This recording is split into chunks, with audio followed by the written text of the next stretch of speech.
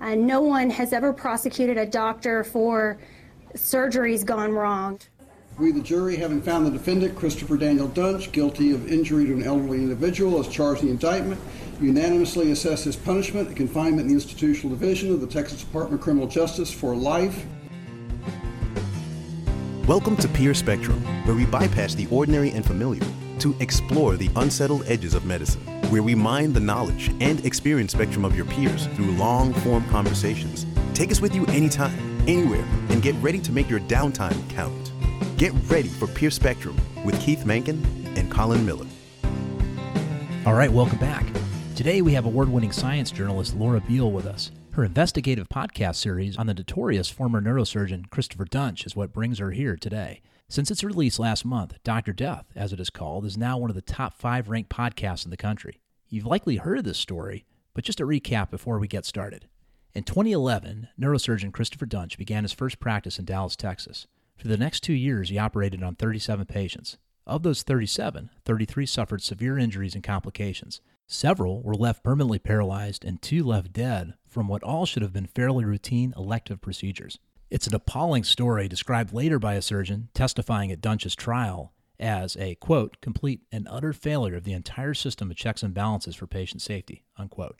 A failure that likely would have continued were it not for the heroic efforts of other doctors in the Dallas community who battled to stop him. Our conversation covers a lot of ground in a short time, including follow-up information that has come to light since the podcast's release. Folks, there's just nothing enjoyable about this story, but it's also way too important to ignore. With that said, let's get started. Laura, welcome to the show. We are really happy to have you today. Thank you. I'm happy to be here. This came up, I don't know, maybe about a year ago. Keith and I were talking about this story, and we had a guest on. His name is Norman Beck, and he's one of these kind of insurance analysts who does sporting events, really complicated risk analysis. Long story short, he was diagnosed with a brain tumor, and this is a guy who plays bridge with Warren Buffett and Bill Gates every year.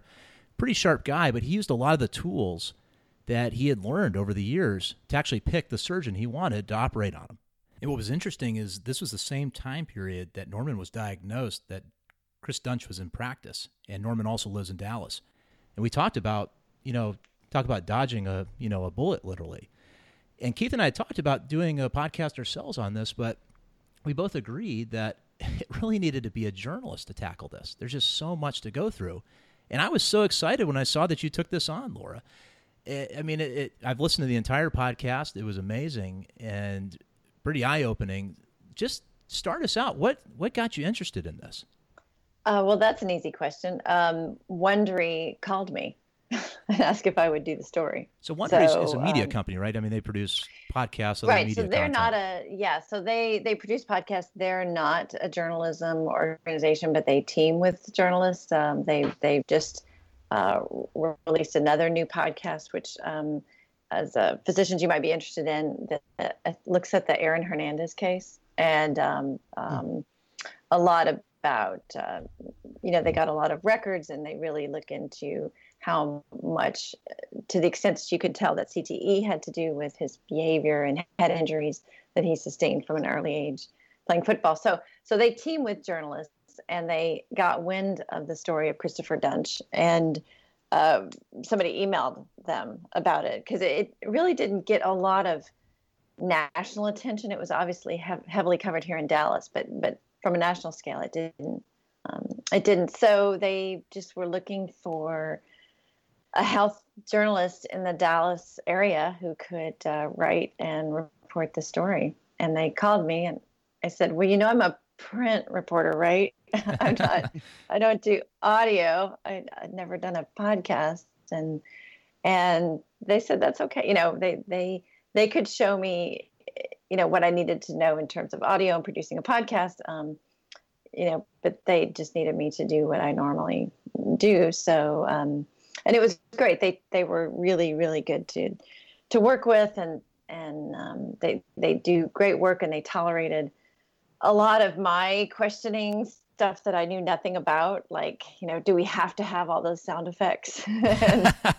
and they're just a good, a good group, a good team, and I think it shows in what we produce. Well, we want to get into that a little bit more because it's pretty interesting, especially to us being in the podcast world. But let's just start to make sure everybody's on the same page here. I think most of our listeners have probably heard about this story, but just give us a quick overview of who this guy was and why this actually was such a big story. So Christopher Dunch was a neurosurgeon here in Dallas. He came here in kind of mid-2011. He was recruited by a physician practice that worked out of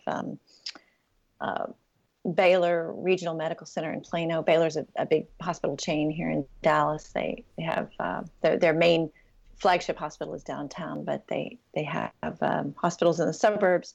And so that's where he was recruited to work, Baylor Plano. And pretty shortly after he arrived, it became apparent that he was incompetent. He couldn't do surgery, didn't know basic anatomy, and he ended up seriously injuring the vast majority of patients that he operated on, and 2 people died. But the podcast also looks at how he was able to operate for 2 years at 4 different institutions in Dallas when it was really clear from early on that he shouldn't be operating on anyone. So as I recall from the podcast, it may have been Dr. Henderson or Kirby. You'll have to correct me on the names if I'm wrong, but one of them was doing a case with him. They were so shocked by his lack of surgical skill. This particular surgeon actually thought the only thing logical to him is that this guy had to be an imposter. It's like one of these things you hear about in the news where someone's walking around with a hospital badge and they're not really a clinician. He just couldn't imagine that someone had actually been through training and was this bad. Well, that was Dr. Henderson. He actually didn't operate with him. Okay. He was called in at the second hospital where he went to after he was forced out at Baylor. He got a job at another hospital. And operated. He lasted there less than a week, and 2 of the 3 patients he had, one died. One was okay, but her story continued later. And then the 3rd patient was a woman named Mary Eford, and she was so injured that the hospital administrator then called in Dr. Henderson to try to repair what damage he could. And yes, he looked at the x-rays, he opened her up and thought that there's no way an actual surgeon could have done this, because everything, as he puts it in the podcast, it's like you knew everything to do and did everything exactly wrong. Yeah. Including putting some of the hardware, actually screwing it into the muscle of her back. That's the wrong place, isn't it, Keith? Yeah, so I don't even know how to respond to that. It's such a shock. So, but it opens up a whole tin of worms, which obviously you do in your podcast, and you do it amazingly. I think people who are not doctors don't realize the process that's involved with getting a person through residency, making sure they're safe, getting them certified, or getting board eligible, as I guess this doctor was, and where things might have fallen apart. What did you learn about that system? How would you sort of use this to reassure people that there really are things that are mechanisms in place to protect people, but that they fell apart horribly in this setting? Right. So the mechanisms, the rules are certainly there. I think one thing I learned from doing this, it's not that the rules aren't there. It's that it's easy to skirt the rules if you want to. So starting in residency, I can't talk a lot about what happened in residency, although that's really the biggest question, is how did this guy get out of training? Mm-hmm. He went to the University of Tennessee in Memphis, and they would not speak with me at all. So I don't know. The only slight look I have as to what might have happened in his residency, one is that I know, because we have it documented, that he was sent to a treatment program for impaired physicians during his residency for a number of months. So that we do know, because I have a recorded phone call where one of his supervisors is actually discussing that with Dr. Henderson. Dr. Henderson recorded the call. So we have that documented. We know that he was sent to a treatment program.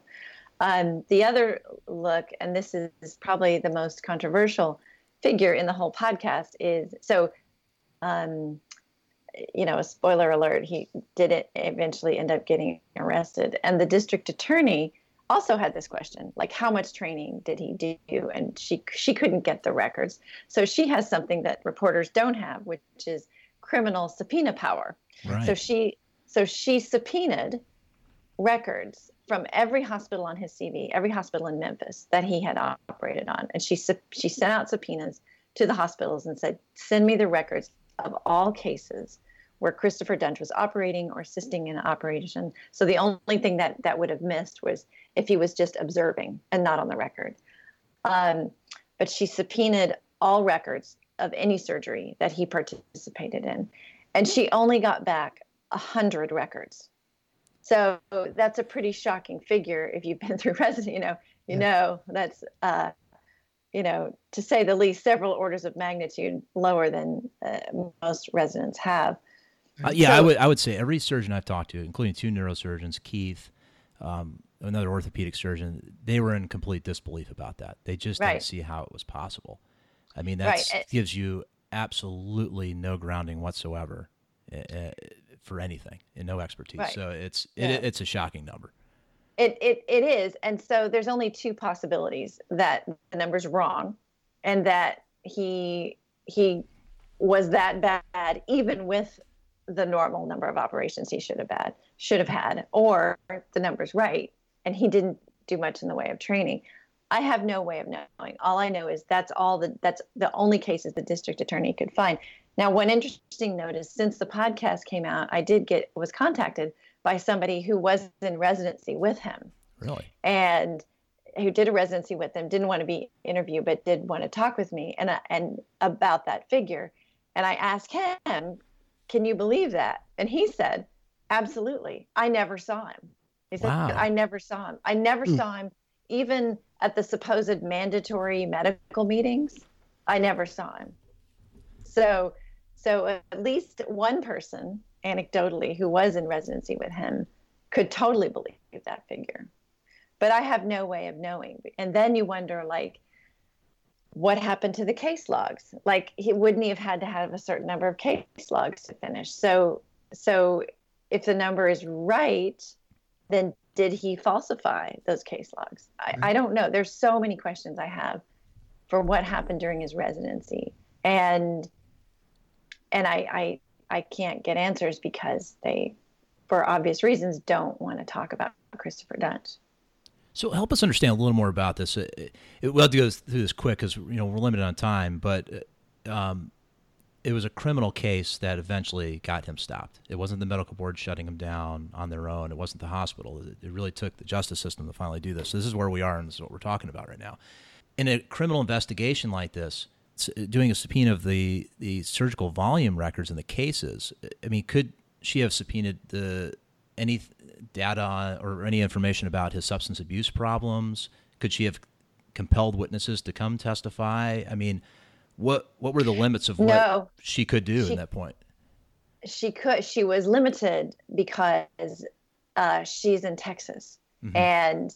and these records are in Tennessee.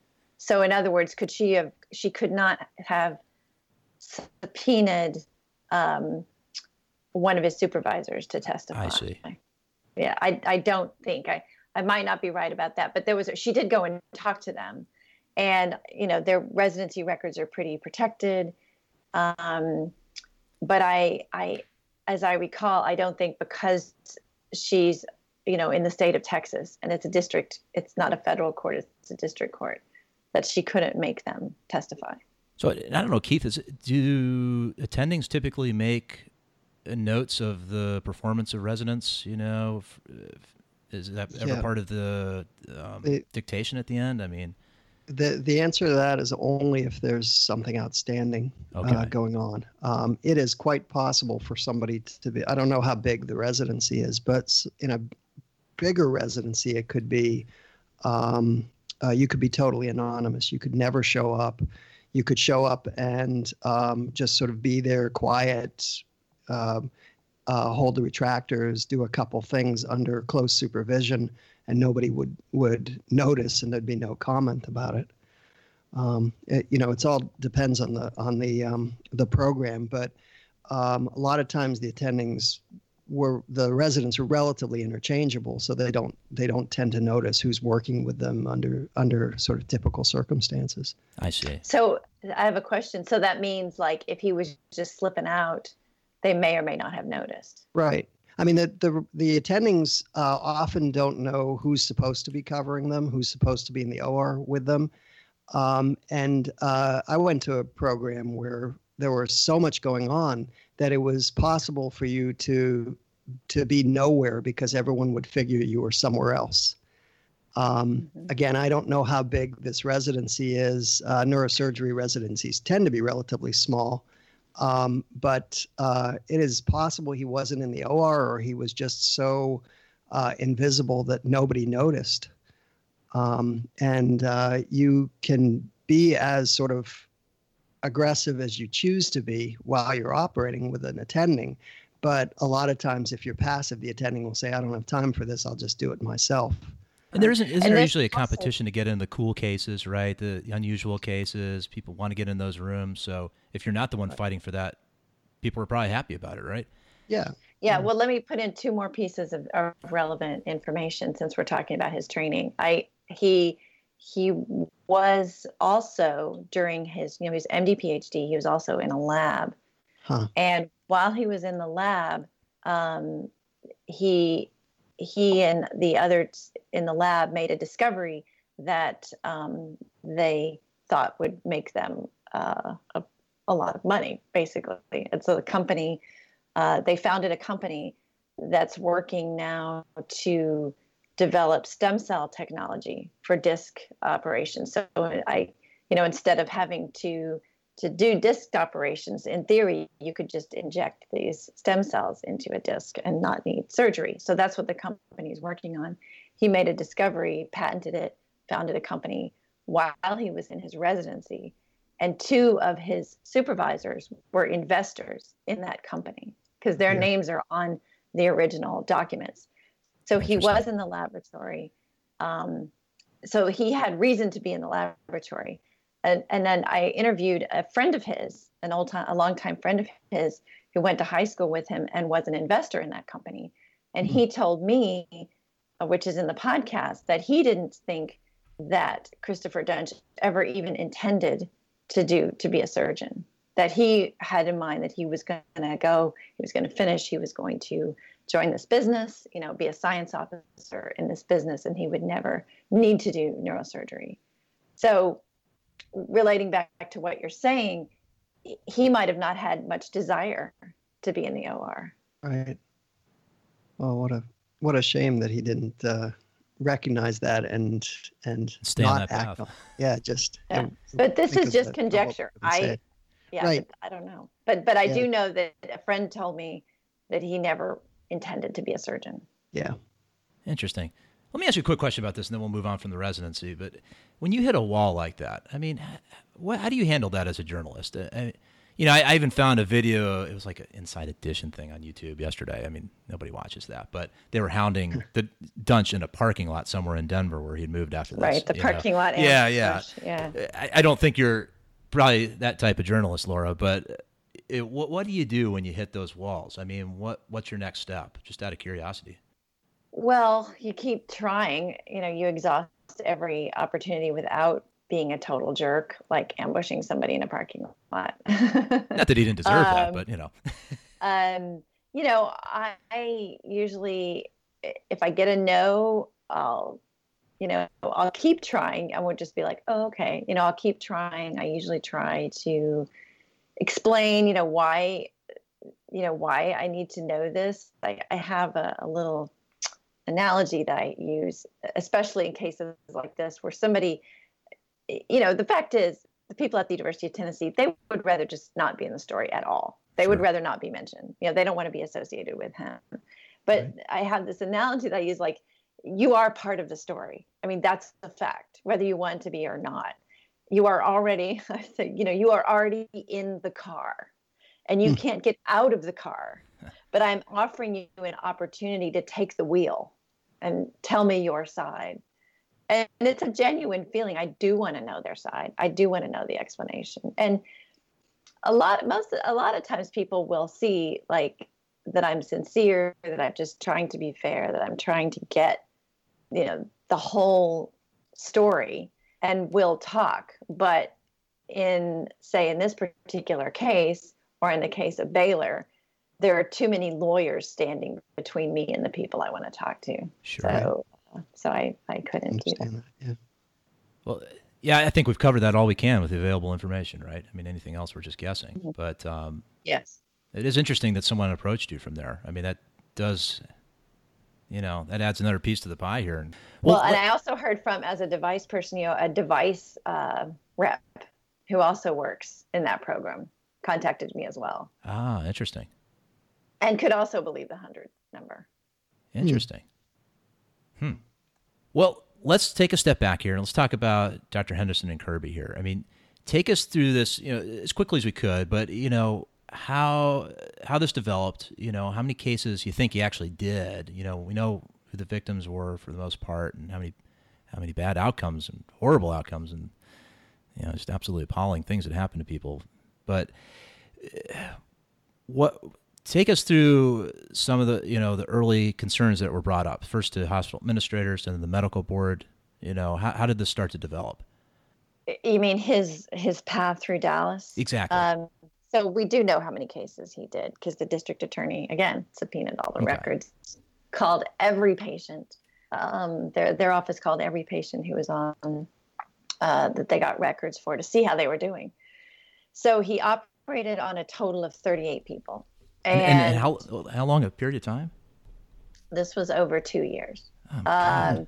But he didn't really start operating to any degree until the very end of 2011. Okay. And he had a few cases before that. He actually had one that improved. And he had, I think, about 3 that weren't hurt, but they weren't helped either. And then the rest of those were injured. And 20 of those injuries were serious permanent injuries. So pretty much after he operated in late December 2011, and then every patient from then on ended up injured, and 2 died. And so he lasted at Beil. They got rid of him in March after he'd operated on his best friend, actually, and his best friend ended up a quadriplegic.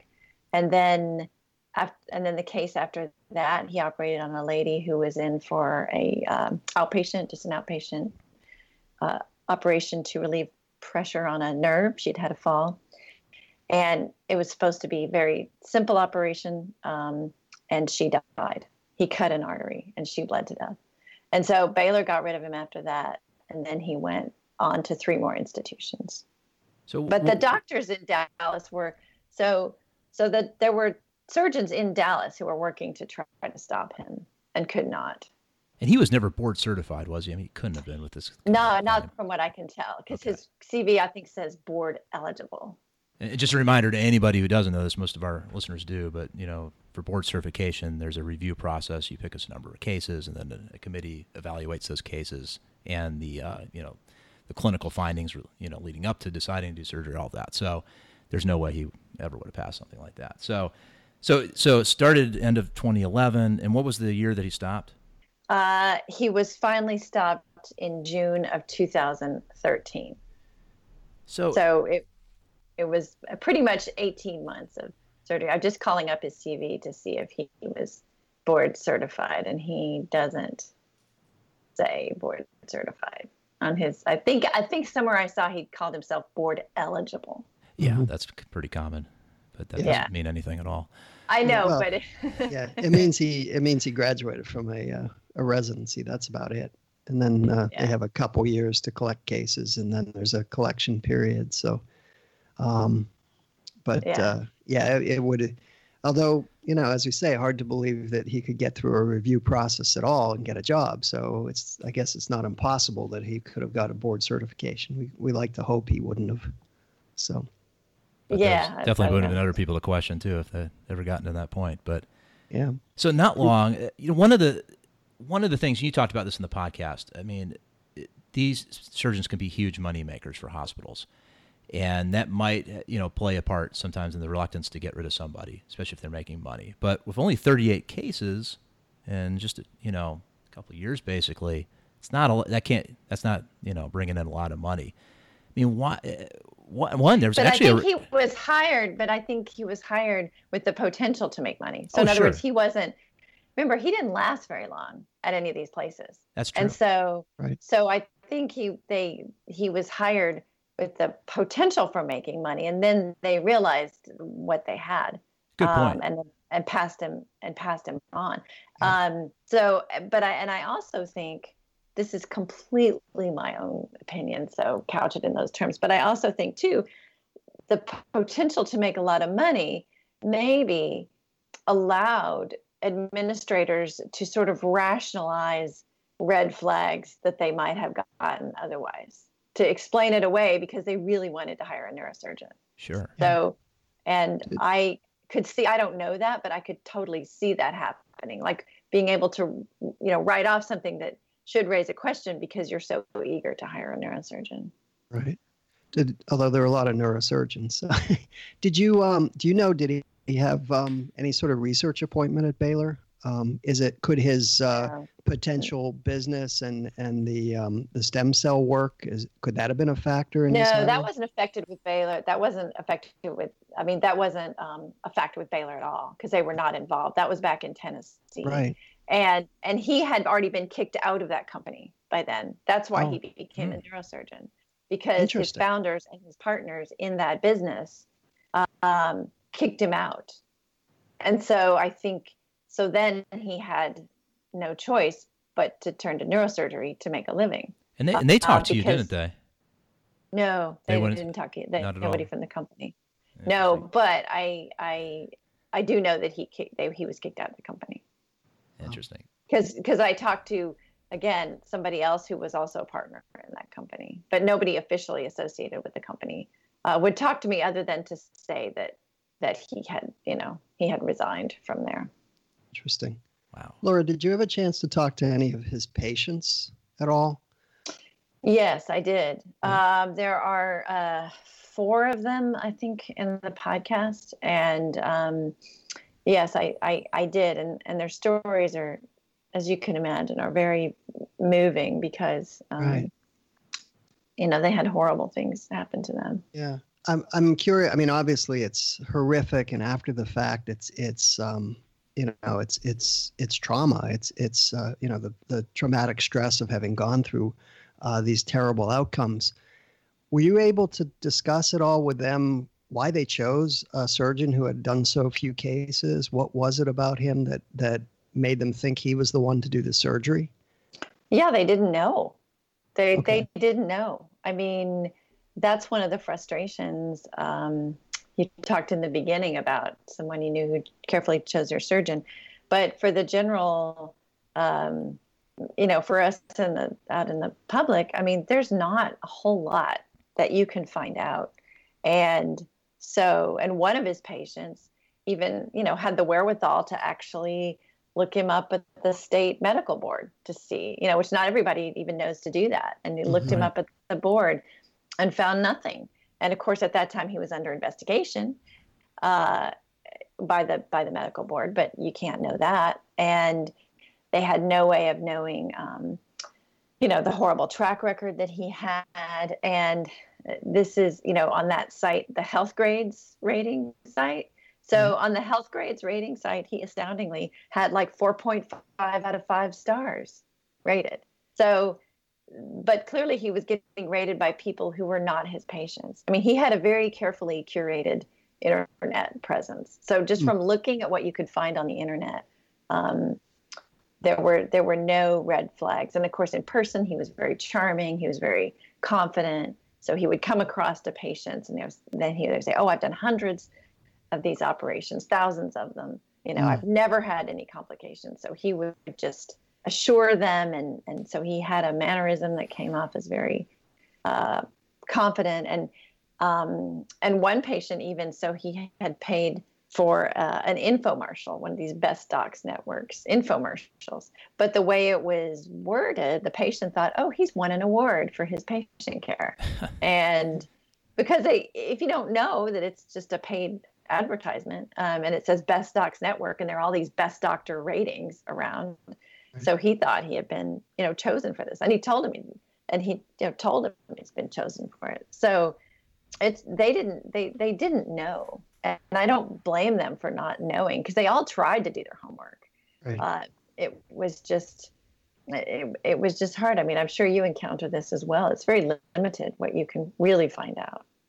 It is. We've talked about that a lot on the show. And health grades, to make a decision on something as important as this and to go to some website and read anonymous opinions, it may work for a restaurant, but not for this. Right. And this proves But it. what else is there? That's true. There really isn't.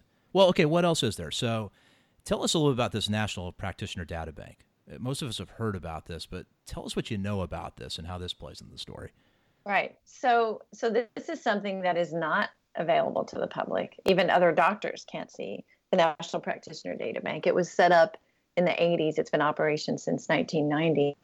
And it's supposed to be kind of a way to keep track of bad doctors. It's like there are certain criteria that require reporting to the National Practitioner Data Bank. It's a federal data bank, and so administrators are supposed to look at the data bank and see if a doctor's on there before they hire him. Because if there's a report on the data bank, that's a clear red flag. Now, I need to back up and say not all reports to the data bank mean you're a bad doctor, because there are some minor things that get reported. Malpractice settlements get reported. So it doesn't necessarily mean you're a bad doctor, but you can tell if you're a hospital administrator whether it's something serious or not. And so certain things are required to be reported. For example, if a doctor's disciplined more than 30 or 31 days, that triggers a mandatory reporting to the data bank. If a doctor has his privileges revoked, that triggers a mandatory reporting to the data bank. And when you say mandatory, is there any penalty for not doing this? There's supposed to be, but it is federal law. Mm-hmm. Now, that said, has anyone ever been taken to task for not reporting? I don't know, because what happens is I don't think a hospital would just outright defy reporting, just say, no, we're not going to reporting. So what they do, or what happened in this case, is they get around the rules. So he was disciplined for 20 some odd days, not 30 days. And he was he was forced to resign instead of being fired. So on paper, they weren't required to be reported, even though he had catastrophic outcomes. I see. And to give you a sense of how often this happens, there's a consumer watchdog group that has actually done a study of how often, or let me back up. There's a consumer group that's actually done a study of hospital reporting, and they found that half the hospitals in the country had never reported a single doctor to the data bank. Wow. So for any reason. So it's not, what Baylor did is not unusual. And so there wouldn't be any penalty, because technically they didn't have to report him. Wow. And so then, not a useful tool, really. Certainly not for patients. And then he goes to the second hospital. He lasts there a week. One lady dead, one lady paralyzed, and the third patient seemingly okay. They got rid of him, and they didn't report him to the data bank either. So when hospitals the next hospital would come along, check the data bank, there's nothing in there. Unbelievable. You'd think they'd just make a phone call or take somebody out for a beer after work and ask them, but I guess they're in competition with each other, so maybe they don't. Yeah. Wow. All right, so we're getting close to time, Laura. So a couple more questions here. One, so there was a surgeon called in during the trial. He was an expert witness, and from what I can tell, he wasn't there to defend Dunch. He was there to just give his assessment of the overall situation. And he said, and I'll quote here, "For the number of catastrophic injuries that occurred over a short period of time, it would be hard-pressed for those deficiencies to not show up during training." He continued, "This was a complete and utter failure of the entire system of checks and balances for patient safety." So just based on what you've learned, it was a failure of the system too. And just quickly, what do you think could be done to improve this in the future? I mean, what could change? And, we're not asking you to, come up with new legislation or run for office, Laura, just your assessment of what went wrong here. One is, hospitals, I would hope that as a result of this, because I would imagine, as I said, I don't think what happened in terms of hospitals getting around the rules for reporting him, I would guess that that's not that unusual. My hope would be that anybody who hears this podcast and hears what happened would try to adhere to the rules a little more and would try to do more when they know a doctor is bad, because maybe they would have pause and think, is this going to be our Christopher Dunch? Because these hospitals don't look good now because they dropped the ball on him, and it came back to haunt them. And so I would hope, even if you're not compelled to do the right thing just because it's the right thing, that you might think, this guy could go on, or this woman could go on and hurt someone else, and we really should follow the rules in this. We should report, to the data bank. We should report to the medical board, and we, should adhere to these safeguards that are set up. That would be my hope, is that. And and I think patients, it's a cautionary tale for patients. It's hard, and it's hard to put that burden on patients. You're already in need of surgery, or, you're hurting, you're in pain, and to put that extra burden on, okay, but checking out the doctor is your job. And that's really tough. It doesn't seem fair, but it's really, I think, all you can do. It is right now. I mean, it absolutely is. I mean, we didn't even get into, becoming an armchair psychiatrist here, but the guy clearly had some mental health issues from everything that was reported in his email exchanges, everything. Right. And my understanding, he did go through a psychological screening at one point. Was that true? Yeah, Baylor did, but they put him in a psychological screening, but they said he passed. Yeah, So. I don't even know what to say about that. I remember hearing that, and I just, we could go on for an hour talking about that one, but. Well, that's why it's a 6-part podcast. There's a lot to talk about. That's right. Well, okay, so, kind of wrapping things up here. I wish we could spend another hour on this, but I encourage everybody to listen to it. I mean, I thought it was well done. You put, tremendous amount of effort into it. I mean, tell us how this has been received so far. You've been in print journalism for a long time. This is new for you.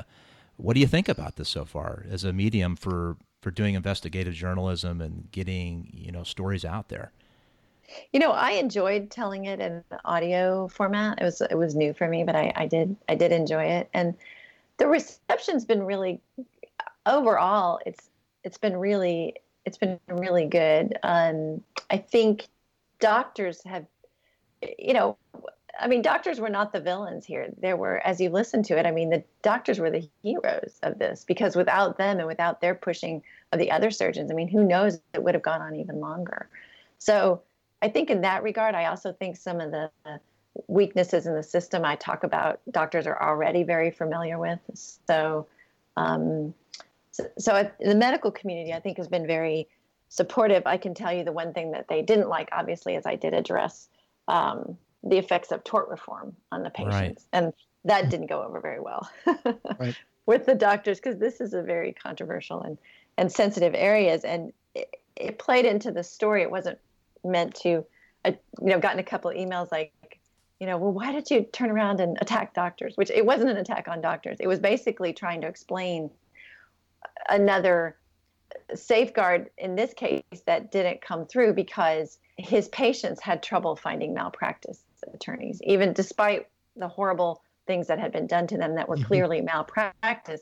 Patient after patient told me they couldn't find a lawyer to take their case. And you're thinking, if that case can't find a lawyer, what's going on? And so for all of us outside of Texas, tort reform means there's a cap on damages, right? What is that? Just so we know. In Texas, it's $250,000 a cap, and so my addressing it was only in the context of here's how it affected his patients, and it also meant that Dunch wasn't really afraid of malpractice cases, and so the vast majority of doctors I know are going to be good doctors and do the right thing, regardless of the threat of malpractice.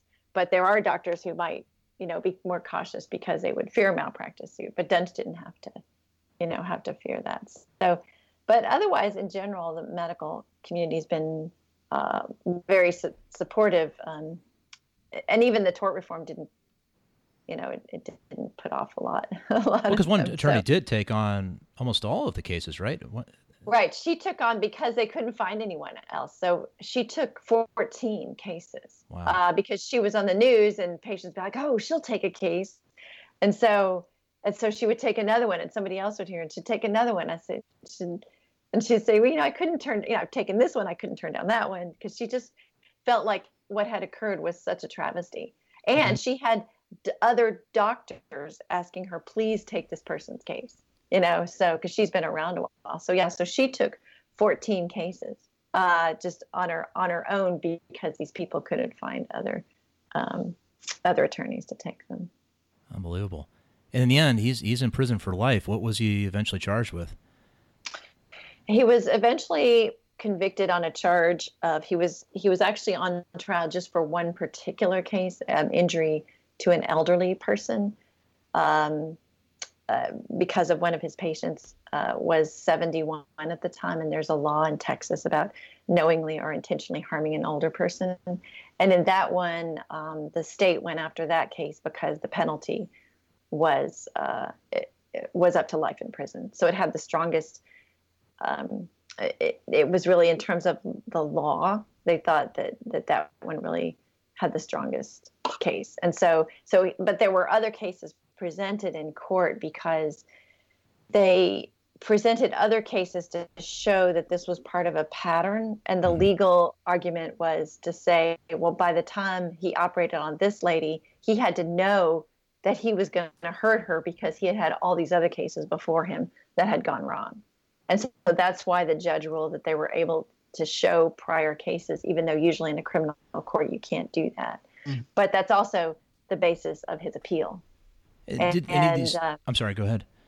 And if you want to learn, it's really interesting. The legal arguments were quite interesting in the episode 7, which is a follow-up, is talks about the appeal.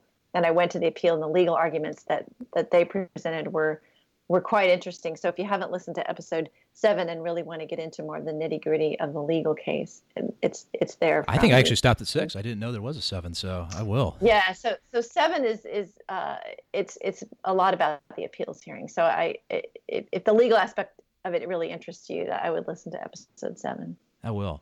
Well, just to wrap things up here, Laura, there's so much more I want to talk to you about, but we do have to, time limit today. Based on your experience here with the podcast, I mean, is this a future option for you? I mean, what kind of other plans are you thinking about? I mean, I don't have plans at the moment to do another podcast, but if the right story came along, I certainly would. I did enjoy it. It was a different way of telling a story, and you can see the contrast. Or I had a published story on ProPublica, and which the same content, obviously a lot shorter. I mean, the feature is 8,000 words long, but it's the same content. And you can see the differences in the way the story was told, and I enjoyed it. So if the right story comes along, I'd certainly do another podcast. Yeah, when we're looking at all the the declines in readership and print journalism and a lot of the threats to it, I mean, am I being too hopeful that maybe this is another medium that can support real journalism? Actually, there is a lot of thought that in terms of, long form reporting, that really podcasting is sort of the new frontier on it. And it certainly reaches reaches a lot more people, a lot of audience. Will becoming, it's a lot easier to put your earbuds in and listen to something as you commute or go about your day than it is to read the newspaper or magazine. So it reaches a lot, can reach a lot wider audience. Of course, as a journalist, I'd say we need it all. We Right. need the print and the audio. But I do think that's why you're seeing more, as I mentioned, this new podcast done with the Boston Globe Spotlight team. I mean, they have a printed story and a podcast. And so I think it is a new medium that really can get a lot more attention to good journalism. So that I'm excited about that. Well, Laura, tell our audience where they can learn more about you and your work and follow you online. So I have a website that has most of my previous work on it, and it's just laurabeil.com. It's LAURABEIL.com, and you can look on there, and it has my previous work. It has my contact information. So that would be a place you can go. Well, Laura, thank you so much for coming on, and we'll get all that up in the show notes, and it's just fascinating. I mean, I really enjoyed listening to the podcast, but appreciate your work too, and thank you so much for making the time today. Oh, it was my pleasure. And everybody, that is Laura Beil. She is the host of the Dr. Death podcast, still, I think, top 5 in iTunes right now, and it's amazing. It's worth listening to it. We'll put a link up for you. Whenever you're listening to us, take care. We'll see you here next time. Thanks for joining us on Peer Spectrum. Please support the show by writing a review on iTunes and join the conversation at peerspectrum.com. Keep up with the latest episodes and share your ideas with us on Twitter, Facebook, or email at peerspectrum.com.